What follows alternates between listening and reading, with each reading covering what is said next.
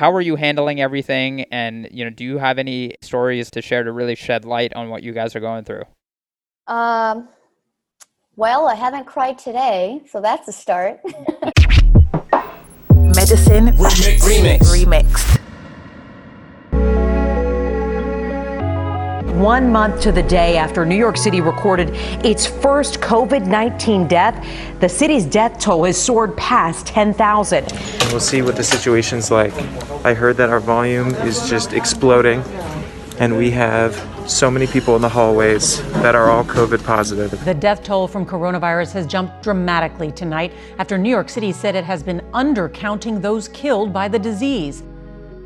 Welcome to Inside the Hospital, a Medicine Remixed original podcast miniseries that focuses on healthcare workers on the front line of the current pandemic and gaining insight from their unique perspectives. In our last episode, you heard from Dr. Taylor Held Sargent, a pediatric infectious disease fellow in Chicago, who also has a PhD looking at human coronavirus entry, and she taught us about how COVID-19 actually gets into a human cell.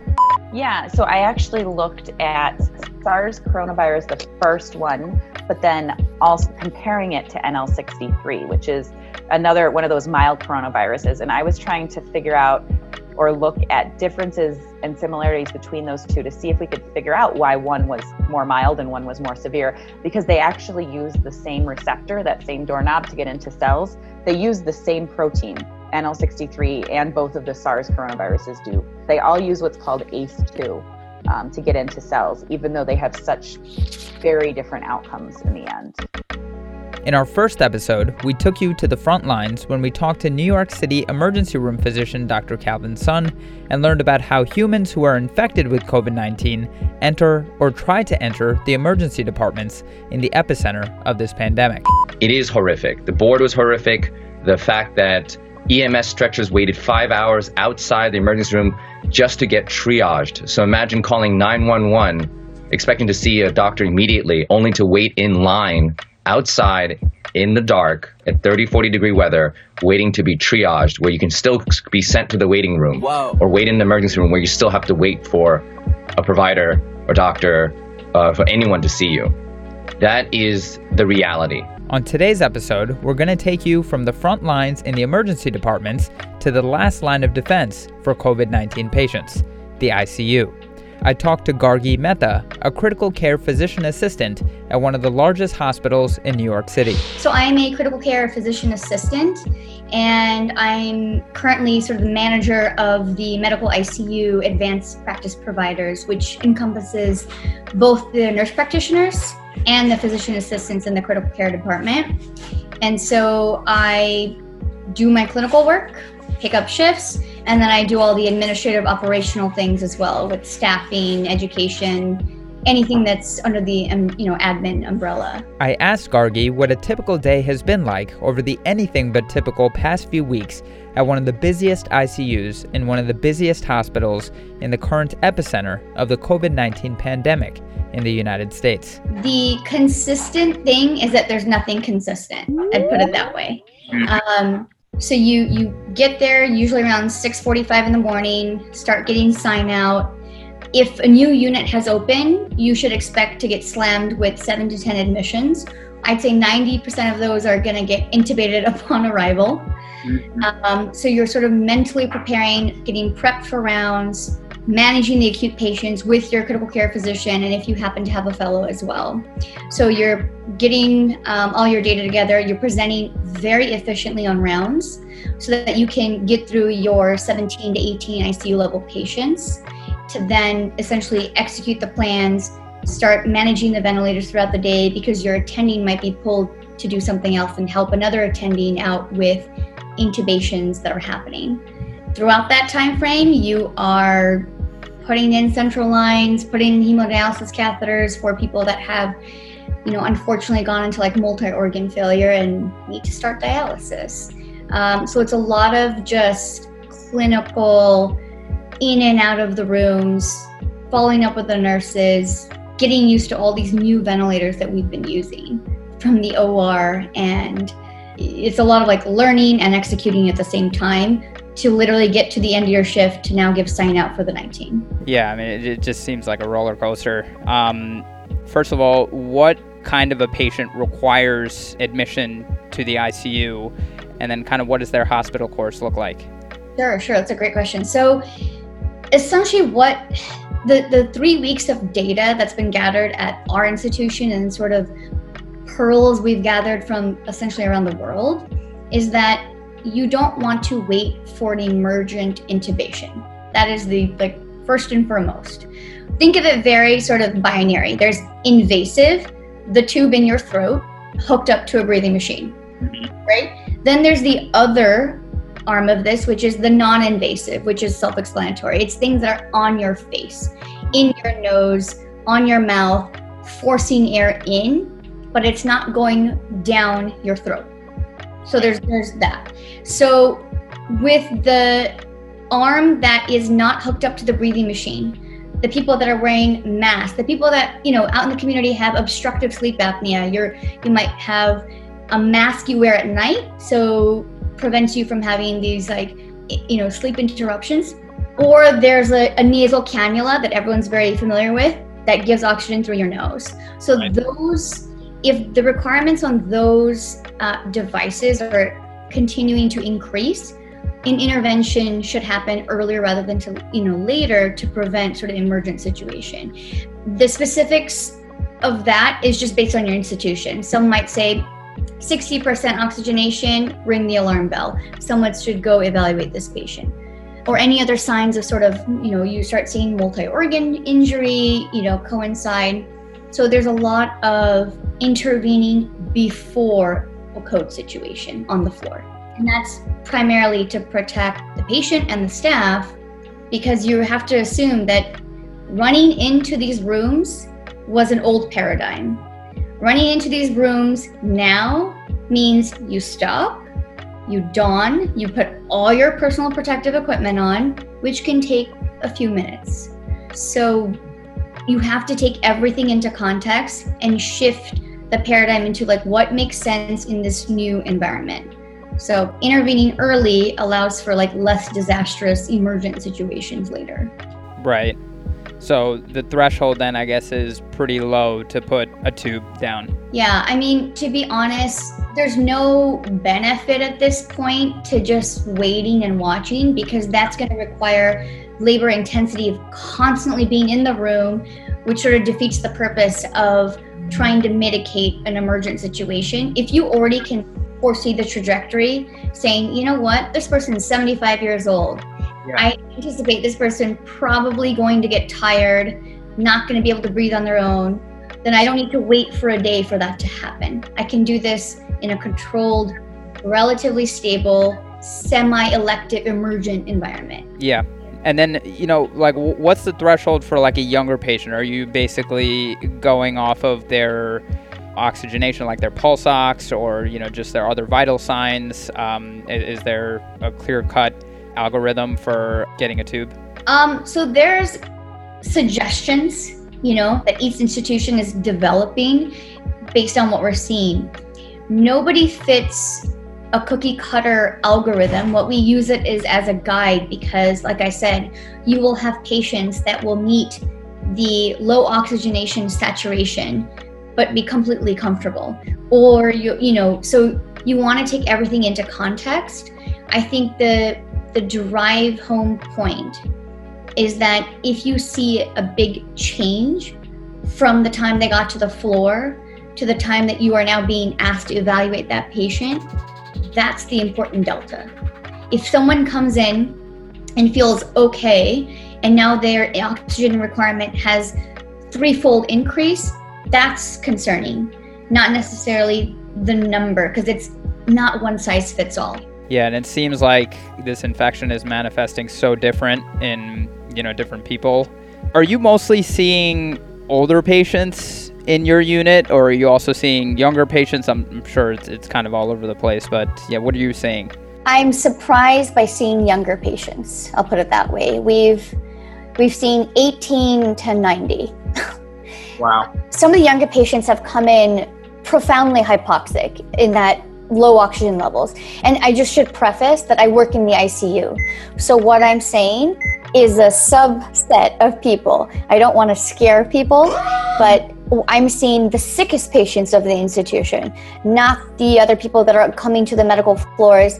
Some do fine and get discharged. That happens. But so keep in mind, when I see a patient in the ICU, it's because they have obviously failed whatever regimen they've been given, or they're just declining. So the young adults that I've seen in the ICU have come up, immediately had been hooked up to the breathing machine because they were labored, they had worsening oxygenation requirements, and at the institution that I'm currently at, we can try to prone as many people to prevent sort of this intubation that's happening across the institution.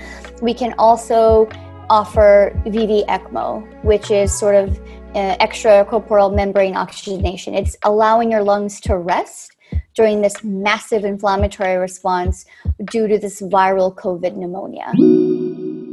In other words, ECMO is a specialized machine that pumps and oxygenates a patient's blood outside the body, allowing the heart and lungs to rest. It works by removing blood from the patient's body, pumping it through an artificial lung where it receives high concentrations of oxygen and carbon dioxide is removed before returning it back to the body.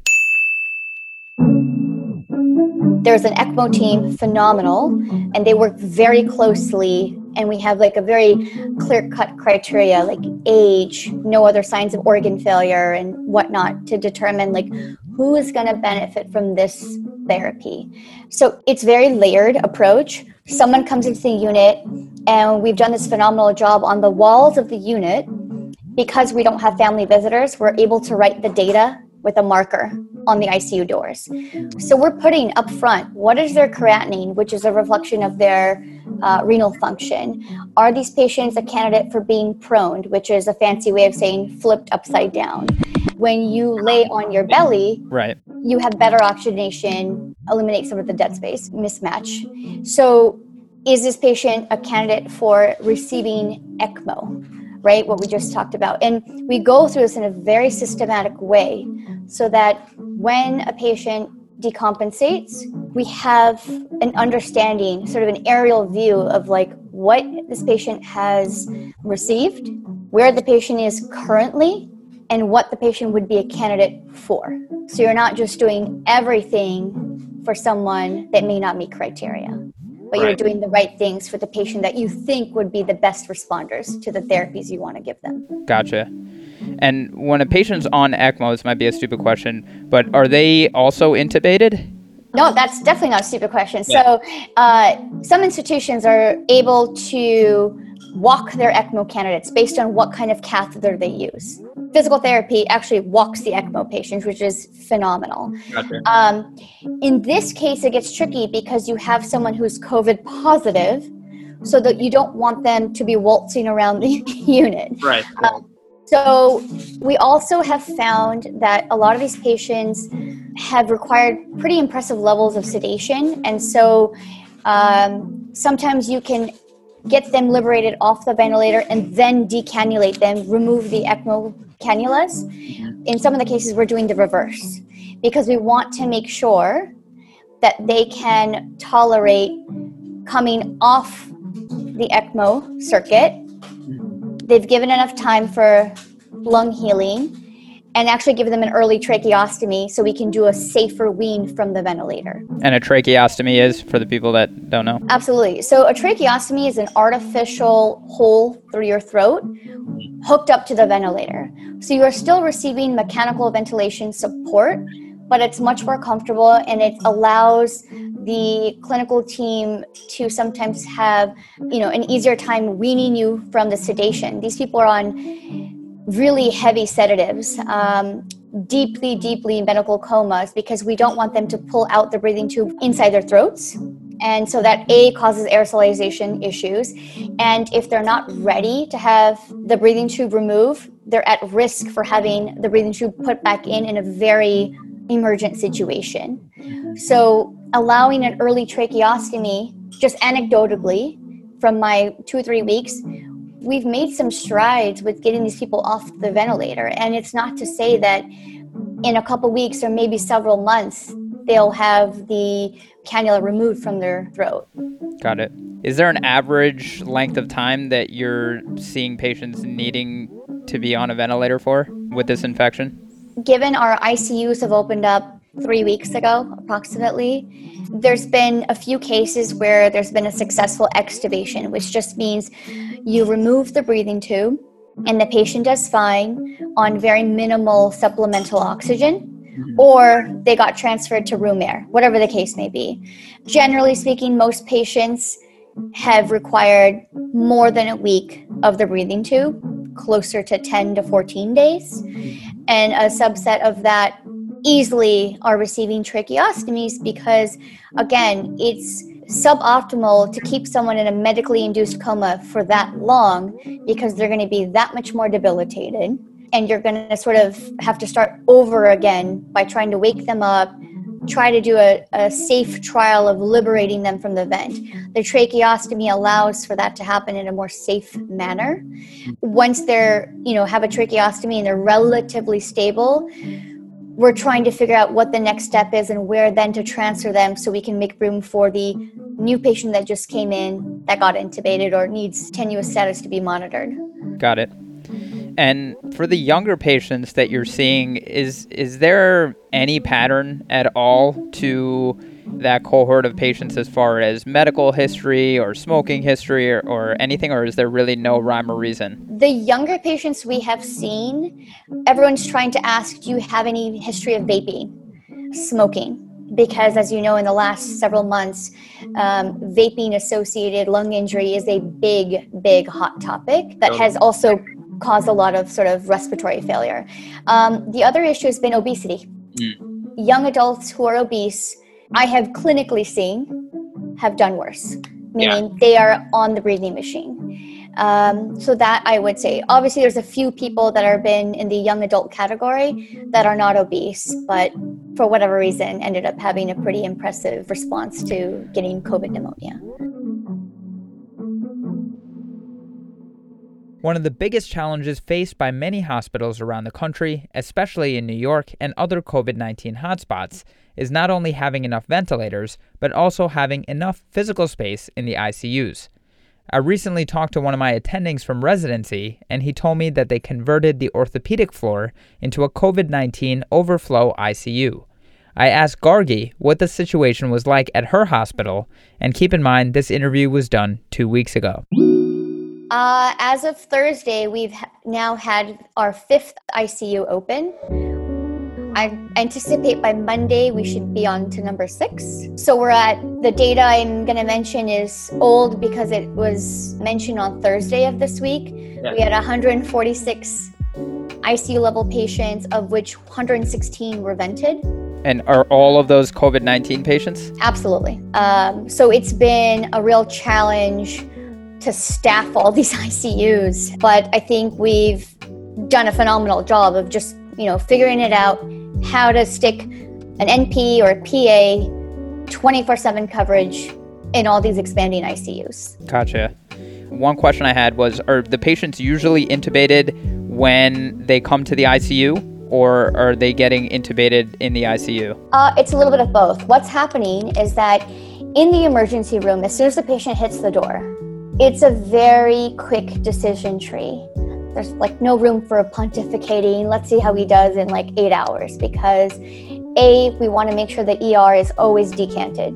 The second you start having an overflow of COVID ER patients, you're asking for trouble. Yep. So number one, can we wait? And if the answer is no, then the patient actually gets intubated in the ER. They get intubated in the ER, they stabilize as best as they can, and then comes up intubated into the ICU. The other admission looks like a patient who has gone perhaps to the medical floor because they're stable enough. Now, if at some point the critical care consult team gets called for this patient and they're saying at this point we need to get the patient up within the hour to the ICU, prepare for intubation, that is the ideal. And I'll tell you why, because in the ICU we have negative pressure rooms. We have staff that is well versed in medications for intubation, for gaining access immediately.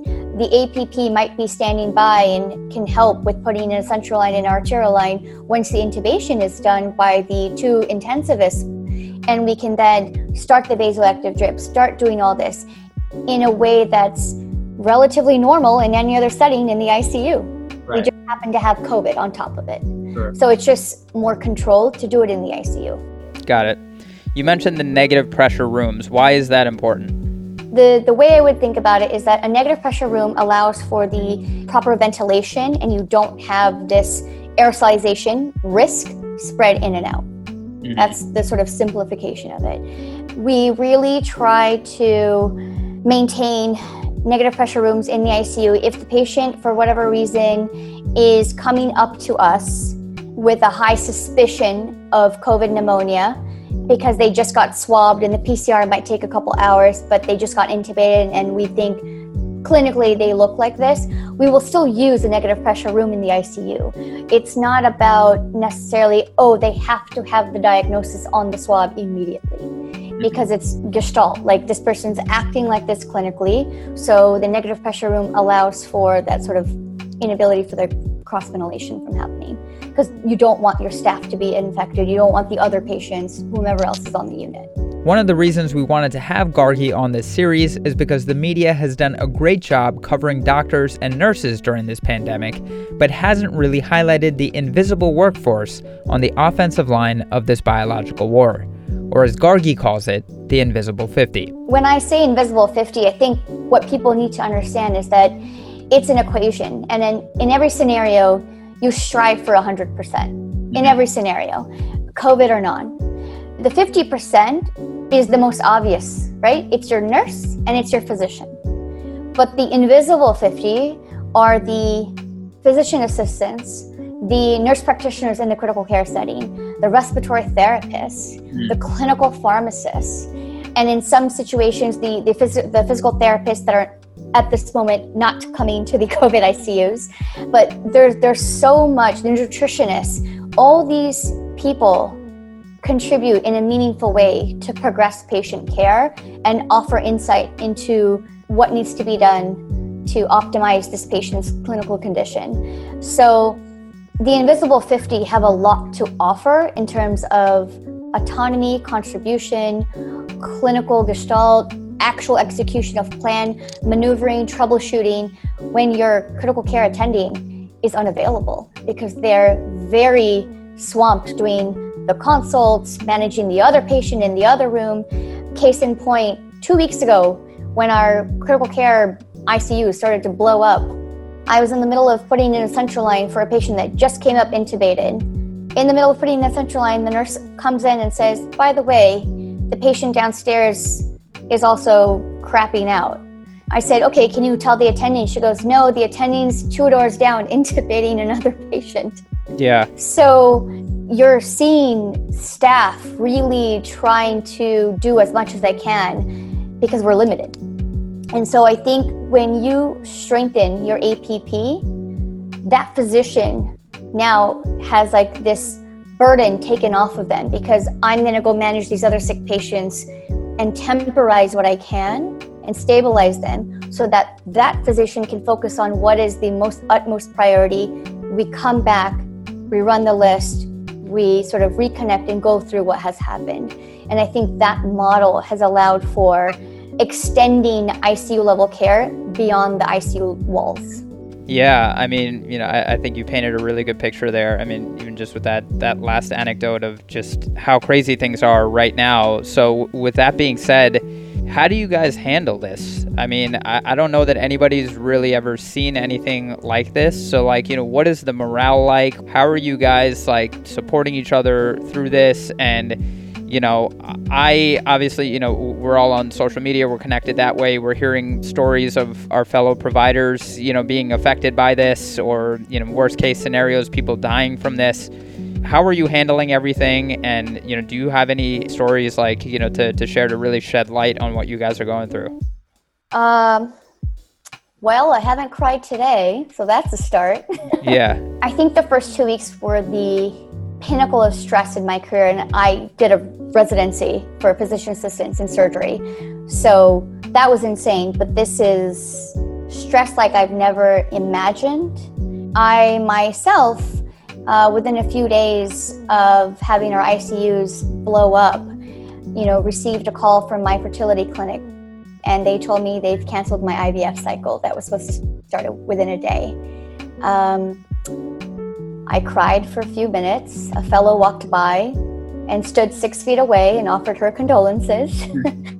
And it's just this sort of beautiful, bittersweet, organized chaos. I cried. I told her what happened. About 5 minutes later, we both got pulled to respective patient rooms, and then that was that. People are stressed out with their significant others losing their jobs. Their parents are sick. Their kids are home, but they're coming up to an ICU shift. I've come on days off because someone called me to say, this is insane, I need help.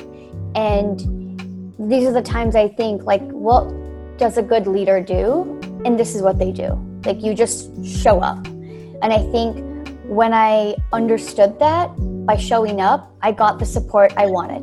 The team recognized when you have a leader that supports you, guess what? A leader gets support from their team. And I think understanding that we're going to be stressed and sometimes be a bit snippy to one another should be taken into context, and no one should take it personal. People have texted each other, how are you? Are you okay? Do you need anything? Do you need a couple of hours to yourself? I can cover the unit. Do you need to take lunch? Let me bring you water. I've never seen this level of camaraderie in the 10 years of my professional career. And it's cross professions. It's the fellows helping out the PAs, the NPs helping out the pharmacists. It's just this beautiful thing that's in the center of complete chaos. Yeah, I can't even imagine, what it must be like.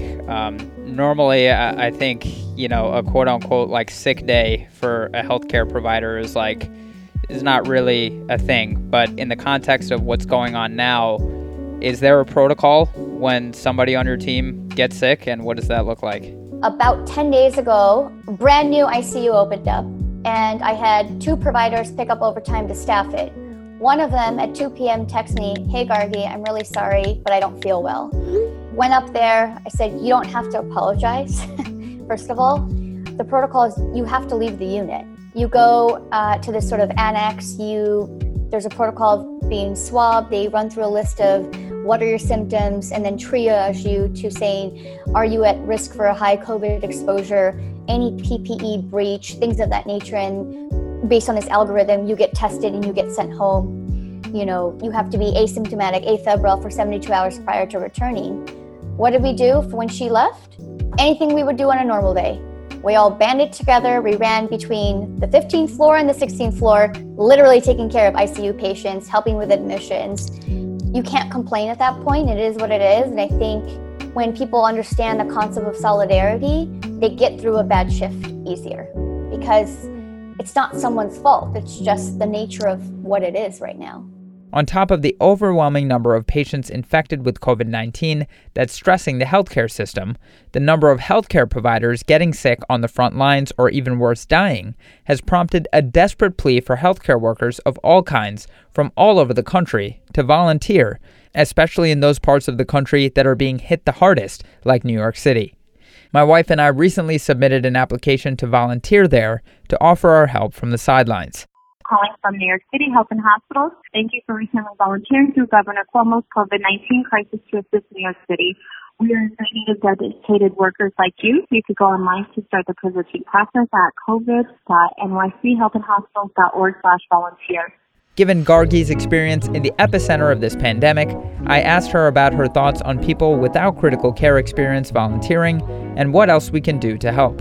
I want to say thank you to both of you for even asking the question of what you can do to help, because I think there's this subset of society that's just obsessed with watching the news and paralyzed. Mm-hmm. And so you guys are refreshing in that you're saying no more paralysis. What can we do? Yeah. So, thank you. It's refreshing. I think right now it would be great to have actual physical support. We need human beings to help. And I think if that's something that people are really willing to do and somehow learn to survive and eventually thrive in an environment that's totally different for them. An orthopedic surgeon in critical care, it's possible. It's possible. Listen, I reset our router 3 weeks ago. Anything is possible. Again, it's such a supportive system. You're never without help. Your autonomy is based on your comfort level. I think exposure is another thing. Having these conversations is not for nothing. It's more helpful than people realize. You're talking about important information. You're doing it in a way that's constructive. Oh, thank you. I think having you guys hammer the social distancing component of this, which is sort of fallen deaf on a few people in our society. And I think that's probably the biggest thing. You know, another thing as I'm brainstorming is I hope people stop smoking right now, if I can just say one thing. If you needed yet another reason to stop smoking. Stop smoking. Or tell yourself, can I show up to a hospital and be told, guess what, we don't have a ventilator. Guess what, there's no more beds. Guess what, your orthopedic surgeon is going to be intubating you. The memes are phenomenal. Yeah. Along with healthcare providers, I think the meme makers have been working around the clock, so we also appreciate them. That's what gets me through the day. Yeah, the morale, the resiliency, the sort of acknowledgement, recognition to rejuvenate us, that's great. But it's the COVID memes that really want to make you get up every day, scroll through a few, and then go to work. Yes, just that little boost in immunity that we need. I've actually shown a few of the COVID memes to our non-critical care staff that's joined. I was like, is this going to be you? It's terrifying on all accounts, for sure. If you wind up seeing me in your ICU, then... First I'll show you a meme. Exactly. I will be a living meme.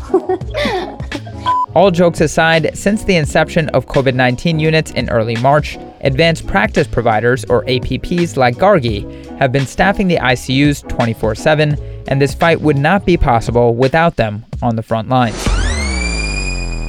We want to make sure all the healthcare providers, essential workers, and volunteers out there feel appreciated and valued, even though they may not be getting the credit they deserve.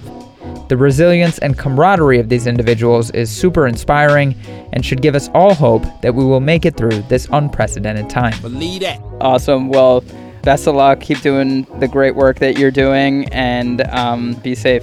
Awesome. Take care. Talk to you soon. Medicine Remix fam, we hope you enjoyed today's episode of Inside the Hospital. We appreciate you tuning in. And if you got something out of this episode, please share it with your family and friends.